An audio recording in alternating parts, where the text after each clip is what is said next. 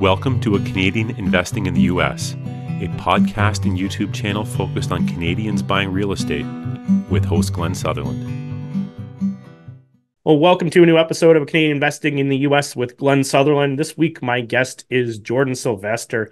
Jordan, you want to give everyone a bit of a background, a little bit who you are, and maybe a little story, and then how you got to where you're going, and then we'll get into this.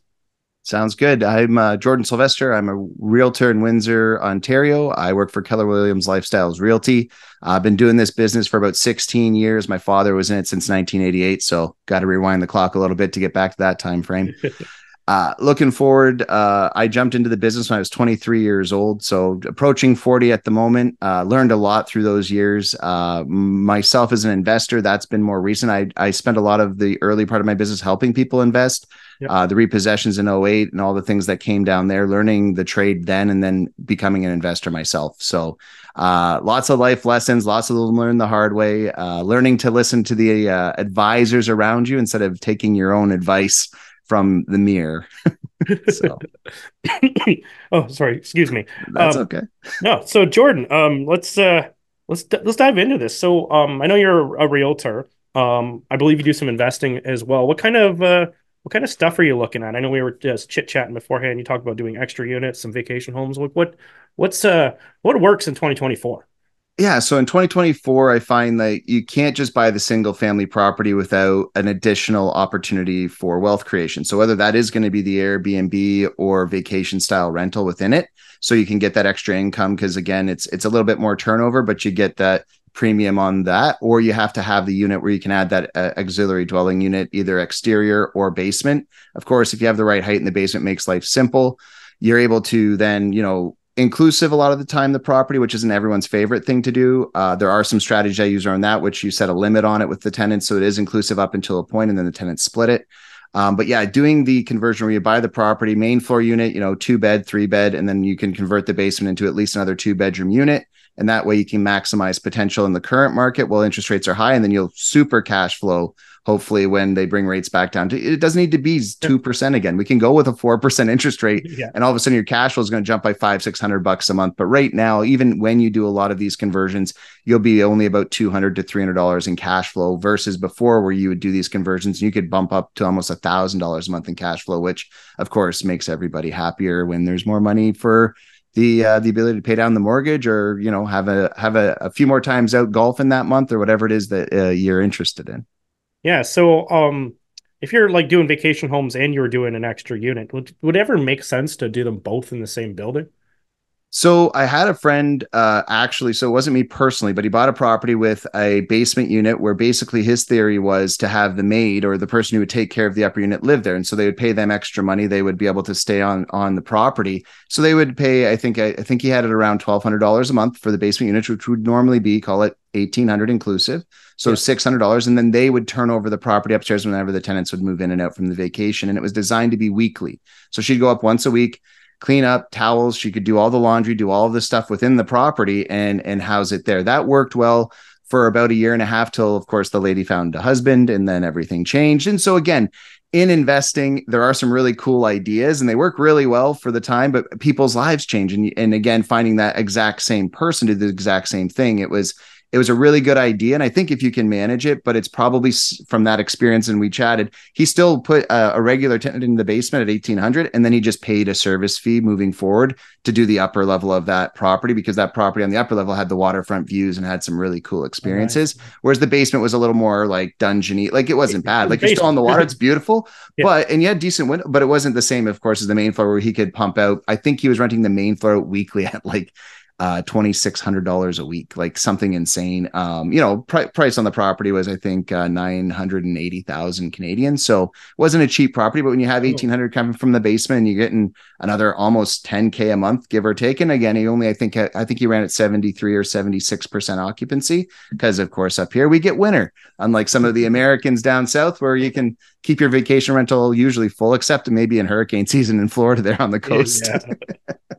With having someone in the basement, I always wonder, like, especially if they're like supposed to be like the cleaner for upstairs, like they're going to go on vacation. You're going to have to, figure that out. They're going to have, they're people with a life. And like, honestly, like I always get like torn whenever I'm like, even if say you have a fourplex and you have a tenant that wants to just cut the grass for all of it. What happens if they're not around to cut the grass? It's a lot of times you're like, yeah, it's cheaper, it's more efficient to have them there, but sometimes I'm like, I just want a third party company that's larger, even if it costs me more, because I know it'll get done.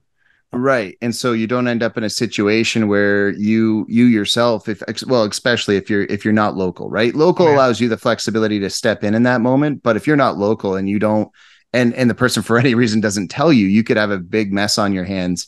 And again, that's, I think, the lesson learned was why he went after that situation and went to that. We are doing currently in the city of Windsor, we've got the battery plant being built. So we've got a lot of short temporary workers coming in. So with all of that, like we basically have hired like Molly Maid type service to come in. It's one of the ladies that we know, but she runs a cleaning business local. Yep. And so she does the turnover service. So we know when the booking's ending, she knows when to be in. And if she can't do it, she's got 7 or 8 other ladies who can. And that magically makes everything much simpler. So if somebody goes down sick, right? Let's say this lady, she goes sick or something happens. It's not even their fault. They get in a car accident. Like, so many things can happen in life when you're using a single person to cover a large amount of things than when you have a company or a business doing it. Because if somebody does go down, somebody's watching to see if it gets done because they have a staff or a thing, and yep. B, if that person needs to be replaced, they usually can find at least somebody else or even subcontract it out just to make sure it gets done for their client, right? Because if you're in a business like I am, sometimes I can't get everything done, and I've got other realtors or people who come along and support me in my business, because I definitely don't want to I want my clients to be serviced correctly at all times and not feel like they're being, just because I'm unavailable, they're being left in the lurch. So yeah. And I'm just thinking about that project. If you were going to do something like that, would you, I'm just thinking financing wise, like, it's a lot of money, right? Like, at least I'm used to American, so I'm usually buying much cheaper homes than that. But it's a lot of money you're financing, and then you're doing a renovation on all of that, and then you're turning it into a vacation rental, which I found in the U.S. is always a little bit more difficult to finance, or even higher interest rates in order to be able to do that. It's like one thing onto another with the carrying costs. Like, does it still make sense to do this with the current rates? What I find actually most interesting about the current rates is you're banking on maybe a 2% increase on the current rate, whereas before it felt like you were still in that 6-7% window on a lot of the private money that you were going to use to do this, and now it's maybe 8 or 9. But prime, like, you want to go get to the bank, it's 6.24. So again, I think if you're going to run it for the first year, you can run it on the extra 2%, 3% that you might end up paying. And then after that, the banks, once you have income rolling, one of the biggest things I've learned is you have credit unions, they're still going to give you like closest to prime rates, like, so that if you were to go to an A lender, and the way that you describe the way the money comes in also matters. So it depends on your own, wherever you want to call it, moral compass, and how you describe information coming in as a company to the bank, and how they're going to finance property, and disclosure with the bank about those things. That's really up to you. And I can't advise you, again, as a licensed realtor. Yeah. I'm not going to advise you to do anything that would put you in a situation with a bank, but a lot of banks do understand now, and they're starting to understand the difference that you can find, especially in short-term rentals, and the income from them. Again, they don't like it when it's like, oh, look, I've been making this money for 3 months. No one cares. Make it for 3 years. Banks tend to be like, okay, seems more real. It's like a business. You want to run a business, and you want to borrow money with your business, you have to have 2 years on the books.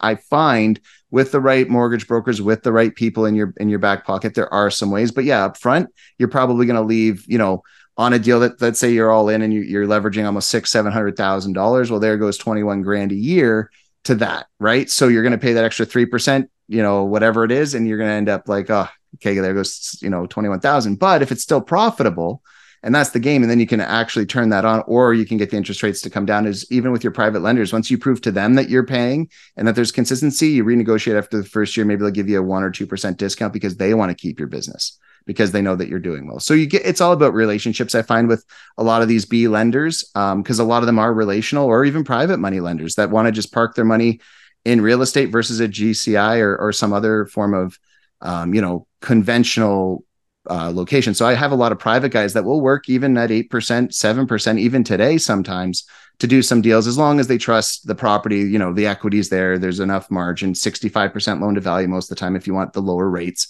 80-20, you're going to push up. And then if you want better than that, there are guys that do it, but then you're at like 15 and a half. Yeah. And at 15 and a half, I find it very difficult for most people to find cash flow in any way, shape, or form for any meaningful amount of time. So No, not on a $900,000 house. That yeah. turns into quite a large payment. Does it still make sense to buy these as just like a single family home, or you probably should be using a more creative strategy like a vacation rental, or adding an extra unit, or does it still make sense to just buy a house? Hello, everybody. Thanks for listening to the podcast. I just wanted to let you know that I've created a new coaching program. I believe the new coaching program has way more value than any of the programs that have even existed in the past. What we've done is pre-recorded all the lessons so that you can work through it at your own pace, which is pretty cool. And then we're going to meet up on a regular basis to answer the questions, do deal analysis, and actually spend our time together working on things instead of spending our time learning things. I think this will make a seamless transition to buying in the United States and will help you solve a lot of your problems. If this is of interest to you, go to glensutherland.com/coaching. I hope to help you guys invest in the United States, and I hope we provide as much value as possible. Back to the podcast. Like if you're looking to buy a house just to live in it, or to rent, Sorry, to rent. Yeah, so renting to buy homes, like I said, I would usually look to, like in Windsor specifically, like that's waterfront. So if you leave the waterfront and you go just back to more conventional, we have the university, college, and you go to student rental level. So even still, it's shorter term, but it's year over year. Then you're just going into your basic conversions. You can buy duplexes in Windsor, Essex that might need some TLC between like 450 and 550. And then you put, 70, 80 grand, add the other unit, depending on how the basement lays out. There are some benefits to that. Then if you have the 3 units, it cash flows, you're able to push to that level. You may not get the same cash flow you were looking at a couple of years back. But again, if you can hold, one of my buddies has said it, I'm sure he got it from somewhere else. His name's Glenn McQueenie. He says you date the rate, right? So whether in Canada, we have a 2-year, 3-year, 4-year, however long you're with the rate. But if the rate comes down, you can change your cash flow. Again, you got to take into consideration where you think it's going to go. And it's like anything, you're looking into the crystal ball in the future and hoping that rates will be at 4.5% instead of 6.5%.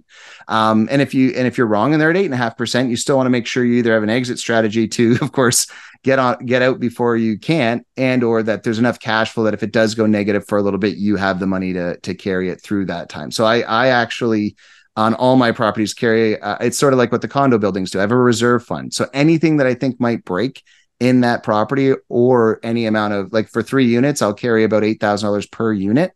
In that way, if it goes vacant, right, and you're talking $1,600 to $1,800 a month, I have a few months if it's a problem to refix it, or if the tenant left it wrecked, I can go in, clean it, spend $3,000 or $4,000 to get the property back up to par and re-rent it. So that's really one of those other pieces when you're looking at it. But yeah, I think you can invest now. I wouldn't do waterfront personally because I like you said, the prices are still really high, and with interest rates as high as there, it's really hard to finance and maintain. I would always look to the lower end of the market where you can find more consistency, more people can afford it. You're not trying to find everyone I've talked to, their belts are a little tighter these days. Everyone's a little more cautious. Cost of living for everyone, whether you're in that echelon where you're making money or where you're just starting out, everyone's belts got tightened by inflation over the last couple of years. So I would say, I will lean to where the most people are who can afford to buy the product that I'm offering, right? Like I want to be in the price point where everyone exists and not necessarily be in the elite side in this current market, because I think you're adding risk unduly to your own, like there's no profitability I see above than just doing 2 of these. If you can buy 2 at 500 instead of 1 at $1 million, why wouldn't you? Because you're going to be in a better financial position. You may only have to liquidate 1 and you still have an asset. So if you get into a bad spot. And I saw a lot of saw some articles. I don't remember where I was looking at them, and like for the cottages and those sort of things, because you triggered my memory talking about the waterfront stuff. That they're way down right now. Like, is that like an opportunity? Do we think that's going to go back up? Or I guess it just the deal has to make sense. I don't know. Like, tell me, where do you think you're at on this? If someone wanted to buy their cottage or turn it into a vacation rental when they're not using it, is this the time? Is this the lowest? Or do you wait until spring when Americans are planning on an interest rate decline, right? The Fed's talking about that. Canada has, at least as far as I know, I haven't seen anything from Canada saying that they're planning to do the same, but usually it's fairly similar. Is it better to wait for the interest rate to drop? I'm just wondering what your take on that kind of crystal ball is.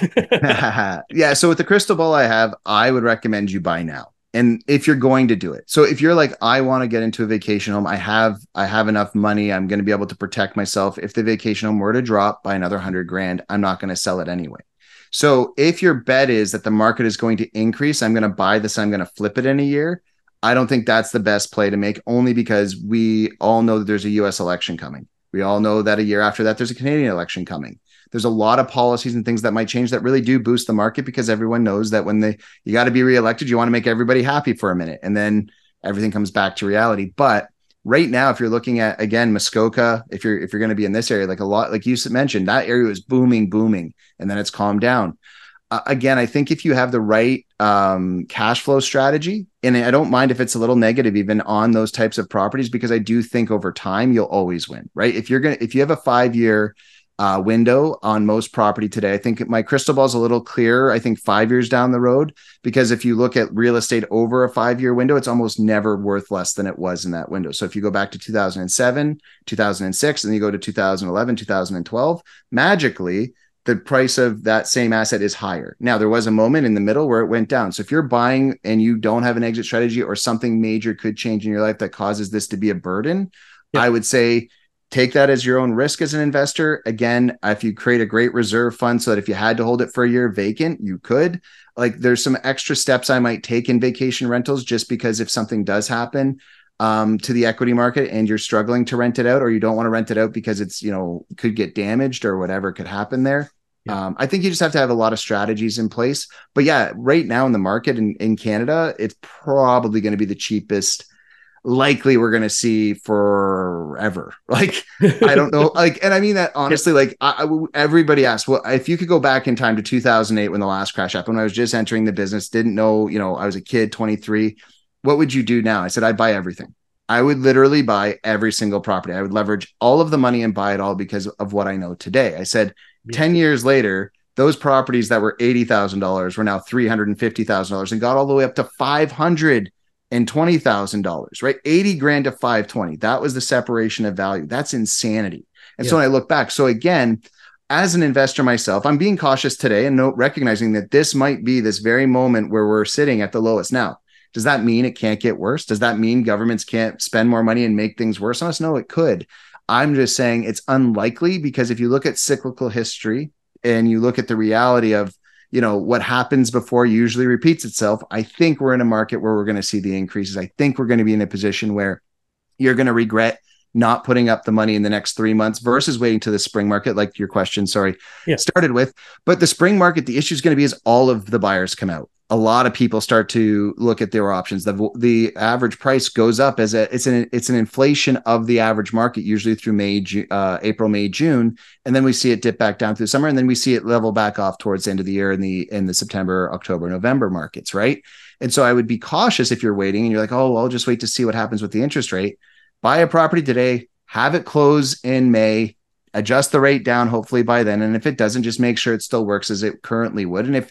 And you lock in your rate now, so the only benefit you have is you can do that for I think 60 to 90 days, depending on the banking institution. And if it goes down, they'll give you the better rate. So why not take that opportunity when rates might be dropping? And everyone says, like you said, US is going to drop the Fed. We as a group believe that we're going to, I've seen articles saying up to 2.25% reduction, which means we'll go from 7.25 back down to 5, which means you'll be on the variable somewhere around 4 to 4.5. And then the fixed rate follows the bond market, which is already starting to come down. We're already seeing that one back into the mid 5s out of the 6.49, 6.24.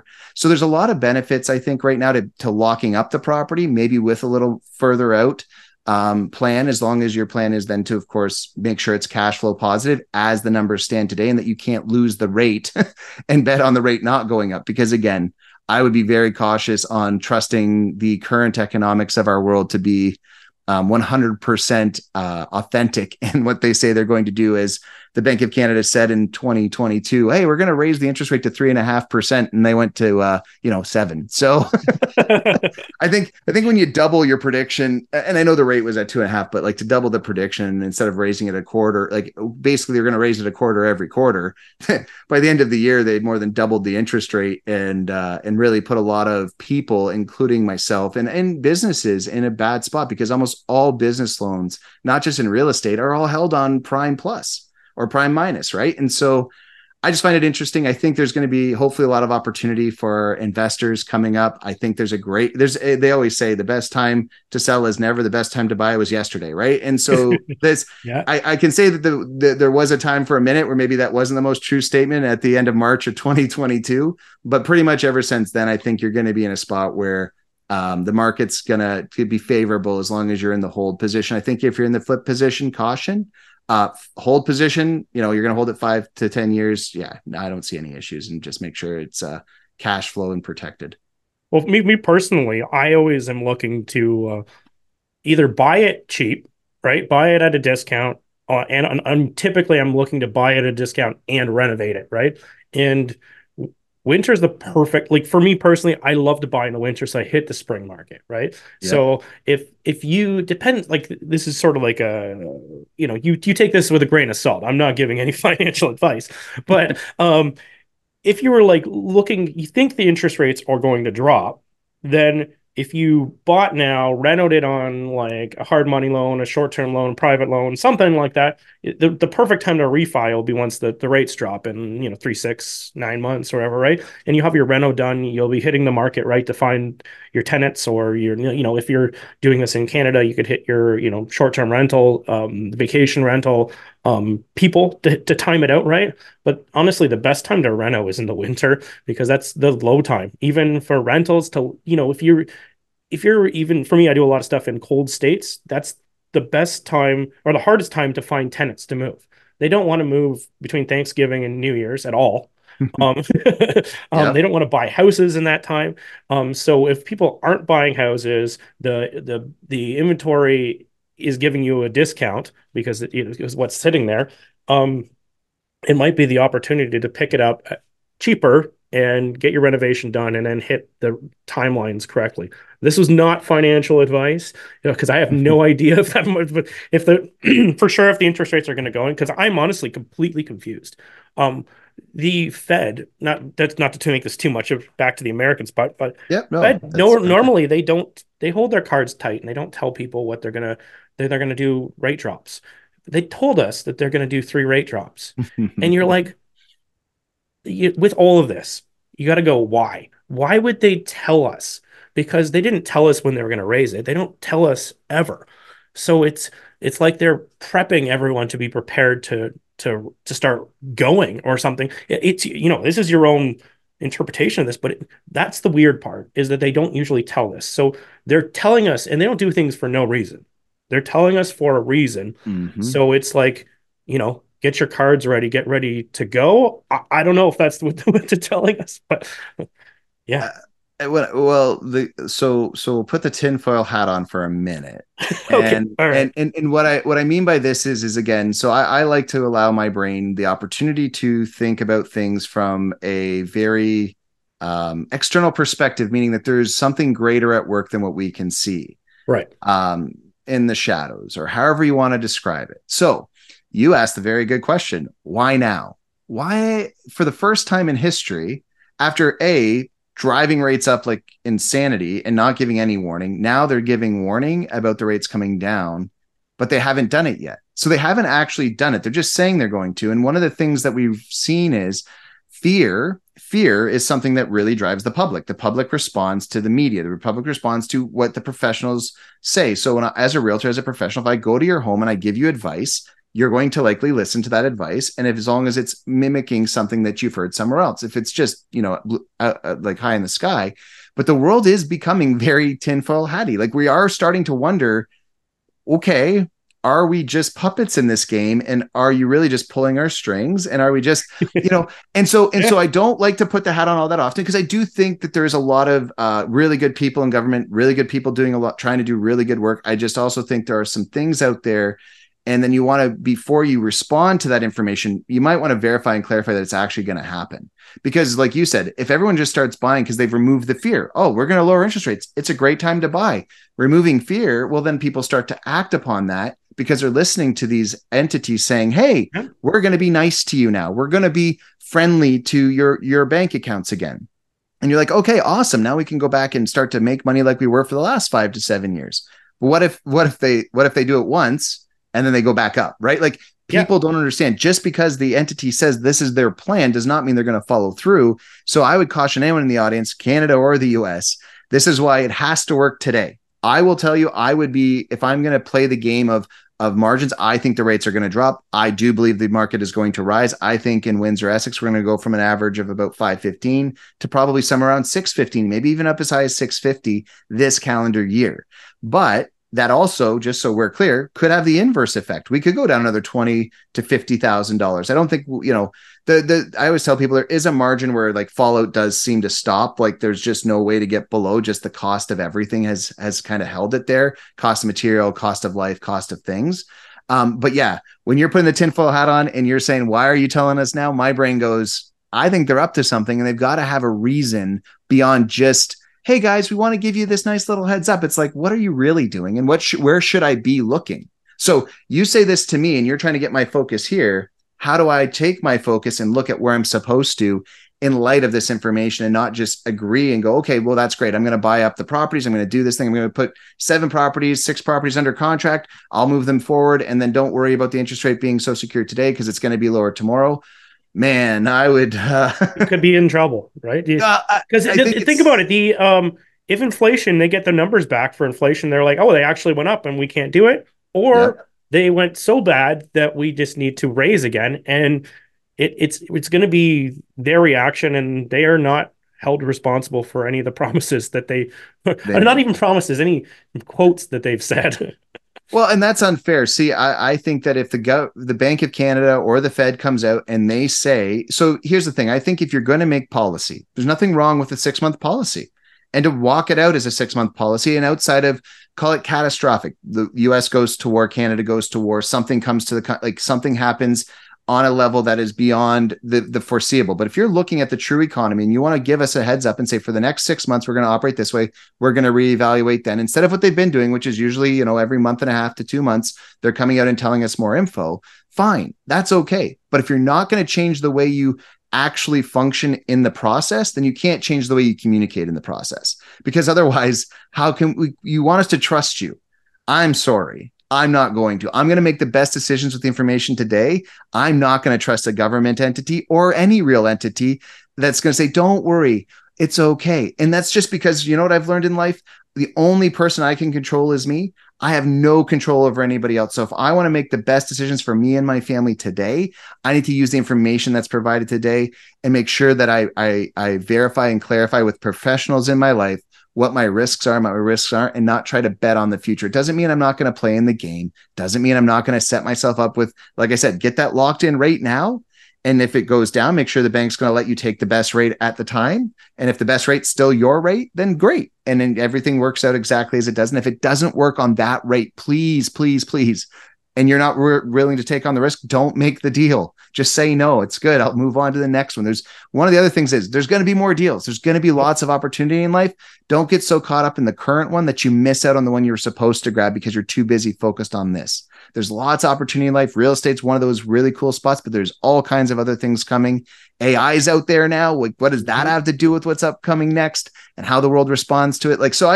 One of the things for investors, whether it's real estate, whether it's life, make sure you know what you're doing, talk to smarter people than yourself, and put the tinfoil hat on sometimes and really just ask yourself some of those really tough questions that we want to avoid because we just want everything to be nice and breezy and easy. But when we don't do the tough questions, then we put ourselves in tough spots later, right? We ask the tough questions up front when you buy. Magically, there's not as many tough questions when you're trying to sell. No, that's a really good point, right? Awesome. That even for me, that gets me the wheels turning, right? Because what you all you want to do is look at an article, summarize it into like 2 sentences, and just take that at a grain of salt.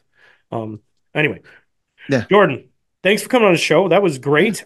People wanted to track you down. Where do they find you? So you can reach out to me at jordansilvester.com. You can also reach out direct at 519-960-0350. That'll reach my team. And then if you have any questions regarding investing in Windsor, or if you need any support across the border in Michigan, I got some really good guys I know over there that do investing.